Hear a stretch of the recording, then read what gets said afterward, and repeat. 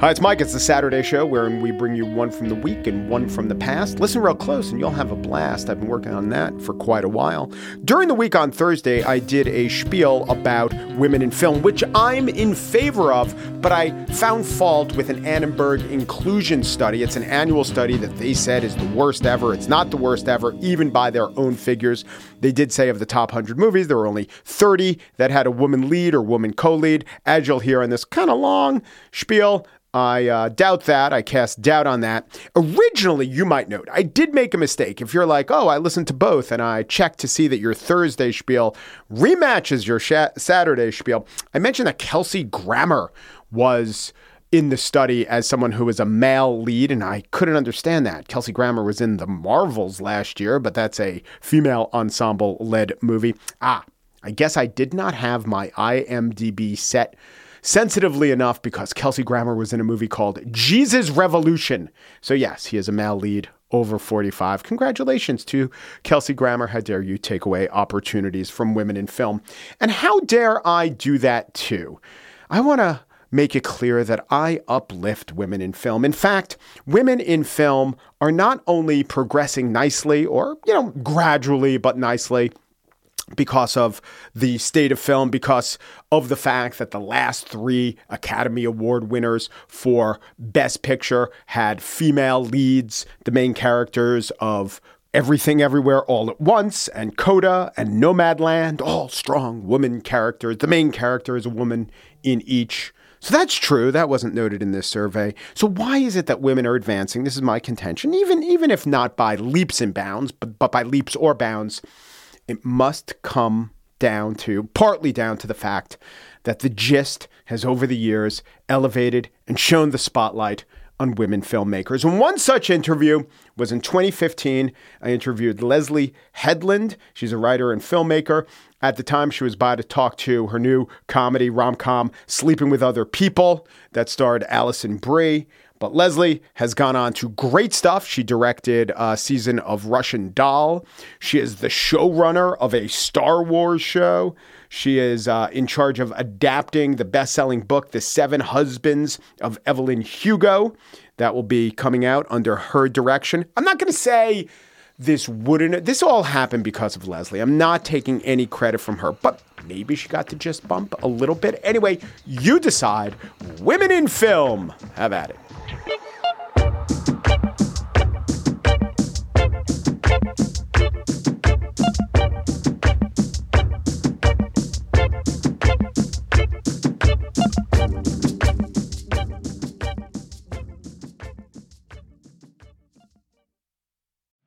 This episode is brought to you by the Jordan Harbinger Show. You've heard me talk about the Jordan Harbinger Show because it's one of my favorites.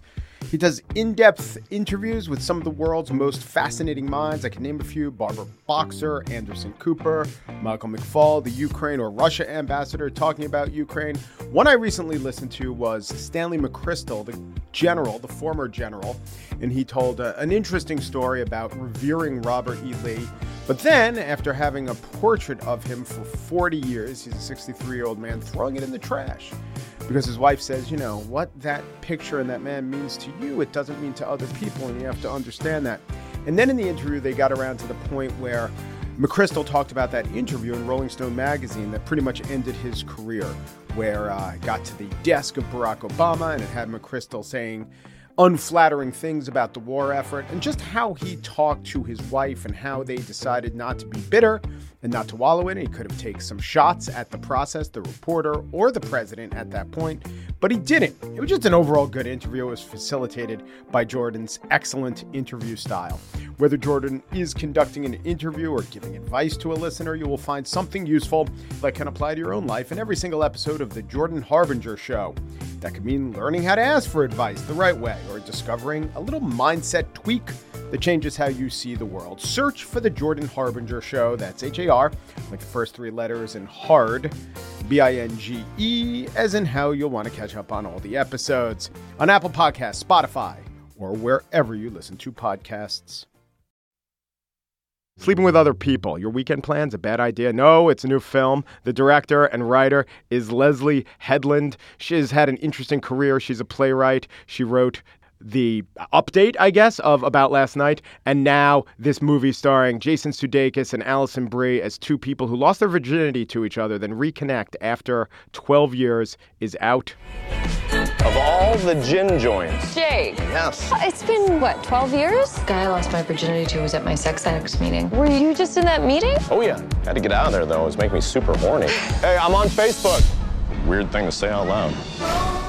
Hey, Leslie, how are you? I'm really well. Thanks for having me. Okay, so what's the advice you would give? You know, in the movie, Alison Brie's character obviously is feeling this tension. She doesn't, but it's clear that she's in this bad relationship with the Adam Scott doctor character. Or a non-relationship, right. I would say. Yeah. So what she does is she goes abstinent because I guess either she figures cold turkey is the way we deal with all addictions and she's in this addiction program, or maybe it's because society gives you the message, hey, maybe you have been doing it wrong. But what would your advice be? Because it doesn't seem like abstinence is the right way. No, I think she's mini abstinence, the 5 I think she's a bit sexually anorexic. Which is a character. phrase that Natasha Lyonne which is a about. phrase that I found out about doing my research on sex addiction and love addiction, and it was something when I heard it I was like, oh, I really relate with that. Like I've definitely gone through periods of just like not dating and not having sex, which I don't think is a good idea. I think it's a good idea for Lainey because she has Jake as like a sort of anchor to the rest of the world, and she's sort of siphoning her emotional sustenance from that relationship. But I don't think that cutting yourself off completely. The thing that I would pose to women, especially if you're hung up on a non-relationship, meaning like you're having sex with a guy who does not care about you, which I would say is probably 50% of women listening to this podcast right now. If they're not in a committed, our demo, yeah. Yeah. It's like if you're not in a committed relationship, you're probably in a non-relationship, which means you're texting and you're wondering what the texts mean, and then you're fucking, and then you're going back to texting. You probably may not even, like, at least that was my experience in the dating world. I was either in with somebody very, very clearly, like we were going out together as a couple, or I was in a weird having sex relationship where the emotional intimacy was completely not there. And I think that my suggestion would be like, where are you getting emotional intimacy in your life? And your girlfriends are not enough. Do you know what I mean? Like, it's like, you like, are you having it with yourself? Are you having it with male friends? Are you having it with a therapist or, I don't know, any, whatever it is that you pick up for yourself. I don't know if I really have any good advice, to be honest, now that I'm saying it out loud. I just think it's funny because I feel like I was brought up with this sort of post-feminism wave of like, it's just a bodily function. Right. You know what I mean? Like, just have sex. Just get rid of the energy. I just don't, my personal experience is that that's not the case. Right. It could be gendered. It could be etiquette. But like, I just personally do not have sex without time traveling with somebody. Do you know what I mean? Like, I just, like, whether it's with myself, yes, and I really don't give a fuck about that person, that's yes, totally possible. It's possible that, like, I'm having sex with them and I'm having sex with, like, a completely different person than they actually are. That Adam Scott, Alison Brie relationship is something that I was actually going through when I wrote the movie, was that I was actually separating myself from this person and sort of trying to figure it out. So maybe my advice is write a movie about it. Maybe that's the best advice I can give, is like write a fucking television series and pitch it to Amazon, because movies are dead. If you want to cut out the middleman of the movie, just get Alison Brie to act out your problems. Or just get, that's honestly, I gotta say, I was on set, we were shooting that sex scene between her and Adam Scott, and I was thinking, this is a really elaborate way to work through heartbreak. You know what I mean? Like, everyone's like, because it's almost like a porn shoot. Like, when you're as detailed as we were about everything, with like the practicals coming on during it, and like, like all of it happening in basically one take, and then that was a set, so we're like flyaway walls are happening so that the camera can move and like all this stuff, and it's like, and I was a little bit like, this is a really weird way to deal with my shit, like I don't know if this is really like socially responsible of me, but. Is this what you want, Elaine? Yes. I want it all the time. It's all I think about. If I appointed you goddess of the rom-com, you could rewrite any of the rules. What would you keep and what would you throw out? I mean, to some extent, the movie is an exercise in that. Yeah, it's a little bit of an exercise in that. But I'd say one thing I'd love to get rid of is like the people in the rom-coms being the obstacles themselves, meaning like you're just dating the wrong guy. You know what I mean? Like I think it's different with Adam Scott's character in the film because I do, first of all, he's played by Adam Scott, which helps, like so you have a lot of humanity there, even regardless of the script not having it. Yeah, even though he's kind of a sociopath. Even though he's kind of a sociopath, like even that's sort of like lovely, in and of itself. But I think when I see like the shrew, this guy just needs to get rid of, you know what I mean? And then he'd be okay. Like, or the woman's dating like a macho guy who doesn't care about her, doesn't understand her job, or like whatever it is. It's like the idea that like there are wrong people and right people. Do you know what I mean? Like I think is sort of a socially dangerous thing. What's hard about dating? The answer isn't bad people. Yes, exactly. Or maybe even if it is, that's not interesting to write a movie about.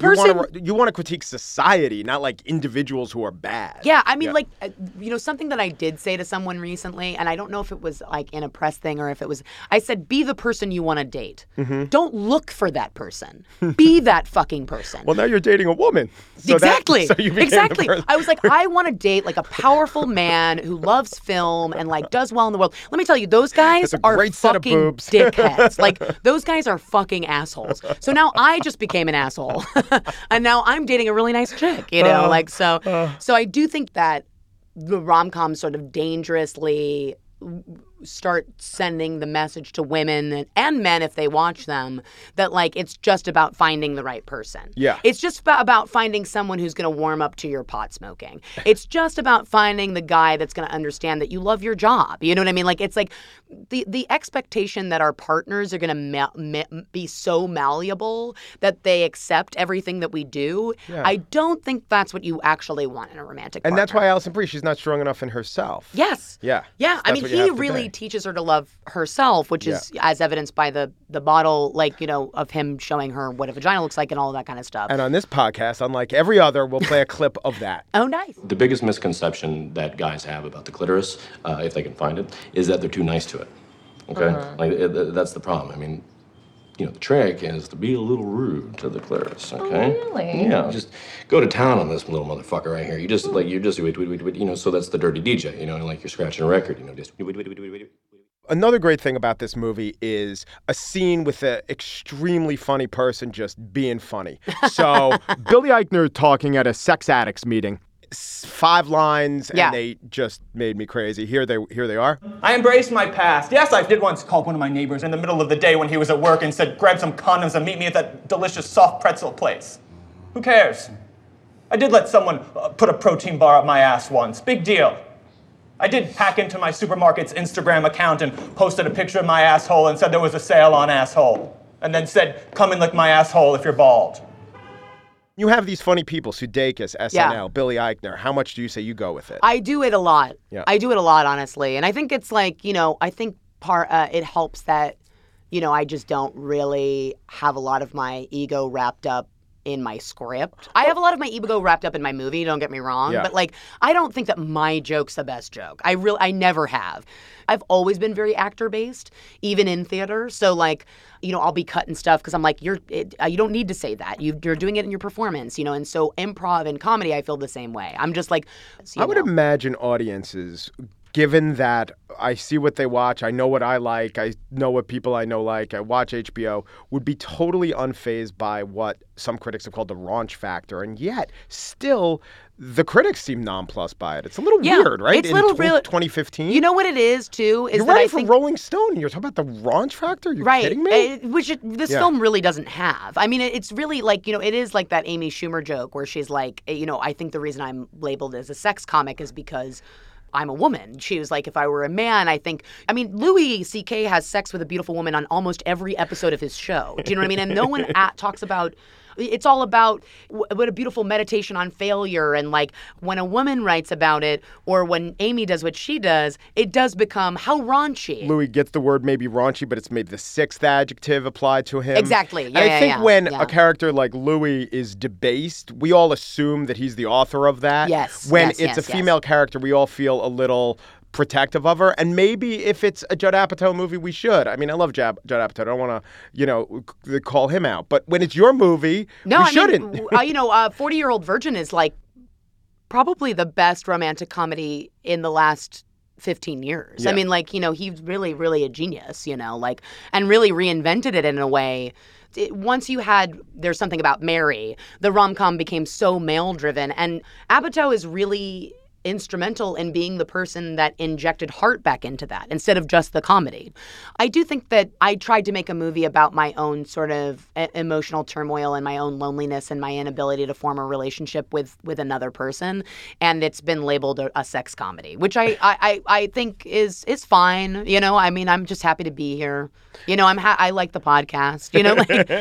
Like it's like I started listening If because it gets you into our baffled yeah, hot room, I mean, it's like, you'll here take we it. are. Like I was listening to, I got turned on to you guys because I was obsessed with Serial and the please don't let this be a meditation on the nature of truth. And I was like, who is this guy? And I was like, so I started listening after that. But I think that the more that I have the amazing opportunity of being a female filmmaker and being a female writer in this business, the more I realize that it is going the way of the video game industry, which is that the more you are not a white male, the harder it's becoming.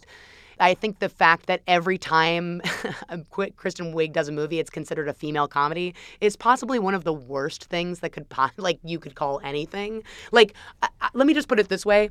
The number one comedy ever made that anyone, like if you ask anybody, is Tootsie, right? Mm-hmm. Like anybody would agree it's probably Tootsie. Yeah. Tootsie I think on AFI's list it was Some Like It Hot Then Tootsie. Some Like It Hot Then Tootsie. Yeah. By the way, both those movies, those are female-centric movies. Yeah. If I pitched that right now, it would be a female-centric movie. Even if a man pitched that movie, it would still be considered a female-centric movie. Yeah, and they go, okay, female-centric movie. Okay, we could get Paul Feig to direct. We could get Paul Feig to direct. And then it becomes so you're just sidelined. And I wrote this thing for the Hollywood Reporter when About Last Night came out that I was like, anytime you do that, you're sidelining someone's success. Like, you're basically going, like, if it's not Easy Riders, Raging Bulls, then this isn't a trend.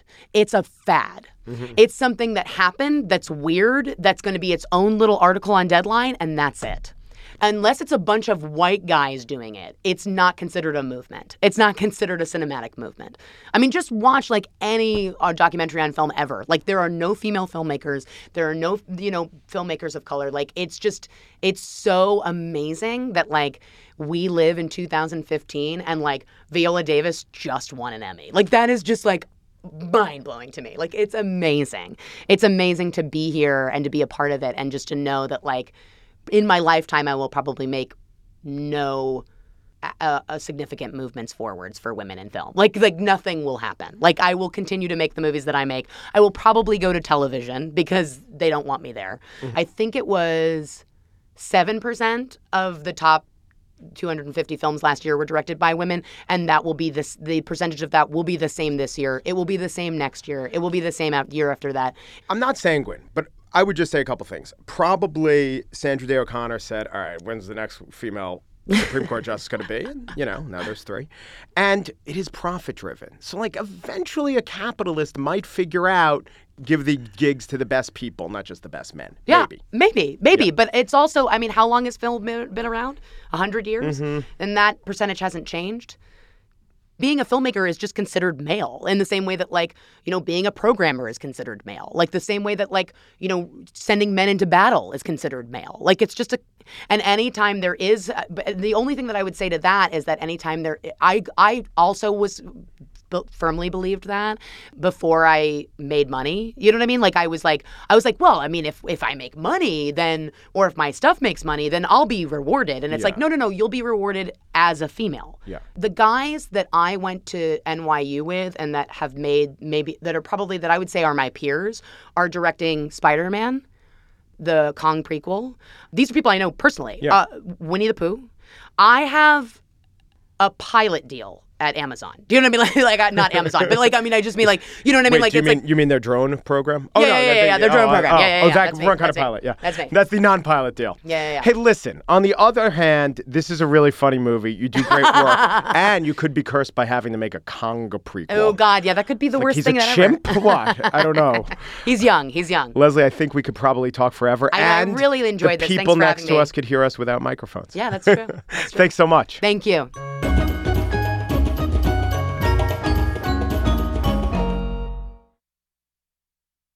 And now the spiel. 2023. the year of Barbie, the most popular movie in America for the year, the highest grossing movie ever directed by a woman domestically, the highest grossing movie ever directed by a female, live action, worldwide, all time. Also take into account that 3 movies directed by women were nominated for Best Picture. That is the most ever. So therefore, the USC Annenberg Center's Inclusion Initiative report must show that some progress is being made. It does not. Cut 2, Variety headline, 2023 marked historic low for women in leading film roles, according to new study. Quote, this is an industry failure.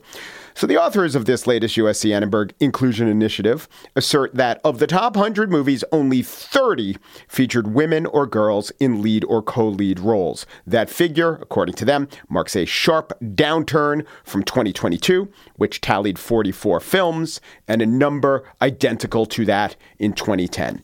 The headline of the report was 2023 was a historic low for women leads, co-leads, and top films. Annenberg's been studying leads and co-leads in top films since 2007, when the number of women who were leads or co-leads was 20. Wait, so how's 30 historically low? I have all the charts here since 2007 when they started. Prevalence of female leads or co-leads went 20, 27, 27. Then it hit 30, 23, 24, 28. So this indicates that 30, which may be the lowest since 2014, or may not, and we'll get to that. And here's us getting to that. Was it really only 30 films that had a female lead or co-lead? Well, the 11th highest grossing domestic film of all time was Taylor Swift's The Eras Tour, which the survey didn't count as an example of inclusion because it was a documentary. Okay, but it starred a woman in almost every frame. It set records. It was seen by millions. Studio marketing departments got behind it. It garnered our attention. The survey also didn't count Killers of the Flower Moon, in which Lily Gladstone got a nomination for the Oscar for Best Actress in a Leading Role. Now, her character was on screen for an hour of the movie, but Leo DiCaprio's was on for closer to 2, so maybe that's acceptable. And researchers have to have cutoffs and make choices, and that's all fine, but there's no actual list of the 30 movies that they considered women leads or co-leads. But even if there were 3 or 4 female leads that they didn't count because they were a documentary like Taylor Swift or Beyonce's documentary, also a top 100 movie, or if they didn't count Titanic or Black Panther Wakanda Forever, it didn't come out in 2023, even though it was one of the top 100 grossing movies of 2023, which means people saw it and women were represented in the eyes of viewers in 2023. What they're doing is much less useful than it has ever been. This is not their fault, but their methodology is they look at the top 100 grossing movies at the box office. But the top grossing movies are no longer indicative of what people are watching. In 2023, the 50th to 100 top grossing movies made an average of around $20 million. But in 2007, when the survey started, that number wasn't 20 million, it was 30 million. 5 years later, the 50th to 100th best movie on average made $40 million. And ticket prices were cheaper then. Lots more people, millions more people were seeing these movies back then. Actual movie viewership went online. And it's not that the survey totally ignores that, but they ignore the importance of it. The most popular movie on Netflix, not TV show, but movie, was The Mother, starring Jennifer Lopez. It was viewed for over 250 million hours. Speaking on the Bill Simmons podcast, the journalist Derek Thompson noted this and made a calculation. The Mother was watched the same number of hours on Netflix as Barbie was watched in movie theaters in 2023. Wow. So Mother is number 1, Barbie is number 2, or tied for number 1. And yes, then you have not 1 but 2 Mario Brothers, and Spider-Man, Spider-Verse, and Guardians of the Galaxy, and Oppenheimer, men. And then you get to The Little Mermaid. But if you do go by the question, did Americans who actually watched movies watch fewer movies with a female lead? The answer is clearly no, they didn't. They probably watched more movies with a female lead than they ever had before. If the worry is that the movie industry doesn't pay for the promotion or doesn't commission works with female leads. A survey of the box office is no longer the metric to judge that worry. If the premise is that moviegoers don't get a chance to see women characters, the evidence says that's flat out wrong. If the premise is this one slice of the movie business in theater viewing, which is dying off and less relevant than it ever has been, if that is less likely to feature women than men, and if that figure isn't improving, well, the survey indicates that's true. But also the lack of women are probably why, or could be argued why, these theatrical films are dying, right? How's that theatrical business going for you, excluding women? I would say something else is going on. I would say the only real reason to attend a film in the theater, maybe you want a night out with friends or your partner, but it's a spectacle. And most action movies, big 3D movies, most of those types of movies skew male. Rom-coms, just comedies in general, tend to skew female, and those have been totally taken out of movie theaters. Barbie was the rare case where you go to the movies for community, a communal activity, but that's not so easily replicated. I don't think that what Annenberg is putting together indicates that opportunities are being denied female protagonists or representation is being denied female audience members. I'm pretty sure that the Annenberg inclusion study doesn't want to find that things are improving. Stacey L. Smith, who directs the study and the Institute, calls herself the foremost disruptor of inequality in the entertainment industry. So, by her own standards, she's doing terribly at her job, isn't she? Year after year, her institute announces things are bad and getting worse. I don't think she's doing terribly. Of course, I don't think her job is to actually disrupt the industry. I think it's to put together a report that reliably reports that things are pretty bad. Stacey Smith became best known for promoting a specific inclusion initiative that was touted by Frances McDormand in her Oscar acceptance speech. I have two words to leave with you tonight, ladies and gentlemen. Inclusion rider. The idea caught Hollywood's attention. Hundreds of stories were written about it. Michael B. Jordan said he was adopting inclusion riders for all his projects.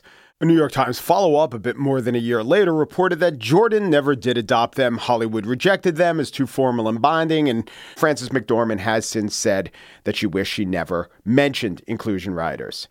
This was Stacey L. Smith's greatest moment in the sun. But the actual goal of inclusion is not going terribly at all. Movies are becoming more inclusive, not via writers, but via less constraining mechanisms. Mostly it's just economics. The movie industry is becoming more female and certainly more diverse because the marketplace is becoming more diverse, but also because the pipeline of female talent is being more and more nurtured, given opportunities. I do think, and Annenberg does produce a study of this, the number of female directors do lag. They're being either penalized or not given the opportunities in the marketplace, and that should change.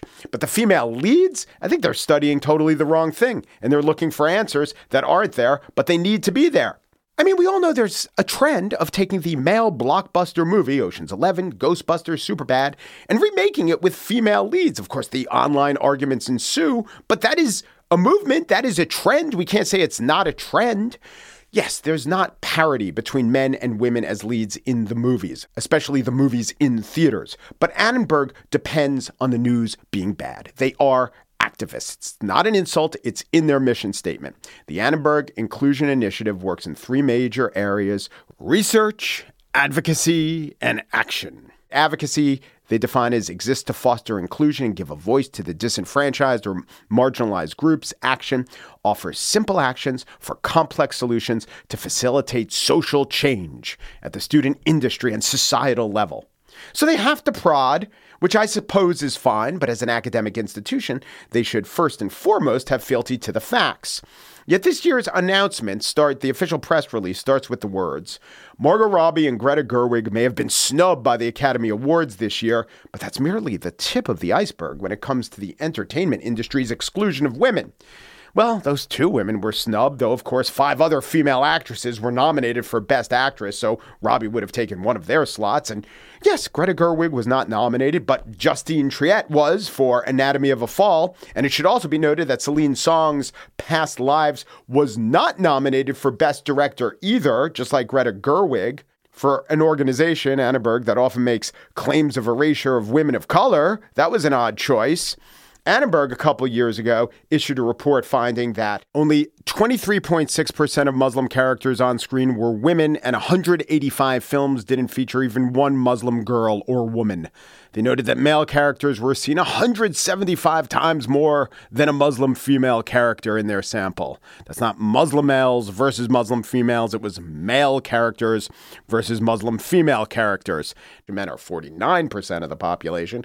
And then this year, remember that report came out a couple years ago, and this year we had The Marvels, which was a big blockbuster attempt, which did not star Kelsey Grammer, had a prominent female Muslim character. And really, how do you even know if The Little Mermaid's a Muslim, or if the Wasp of Ant-Man and the Wasp was a Muslim, or if any of the 3 women in 80 for Brady was Muslim, if they don't mention their religion? By the way, Annenberg claimed that just 3 movies featured female leads over 45, Cocaine Bear, My Big Fat Greek Wedding, and Magic Mike's Last Dance. Wait, why not 80 for Brady? Quote, the report noted that they did not include pure ensemble films, such as 80 for Brady. But if all of the ensemble were older women, that doesn't count as female representation? You just get the strong sense that when the evidence starts indicating that the situation is improving, the Annenberg inclusion team focuses on some other evidence. To quote Stacey L. Smith in the report on representation, quote, this is a catastrophic step back for girls and women in film. I do think there's plenty of evidence that things are getting better, provided you know where to look for that evidence and that you aren't averse to actually finding it.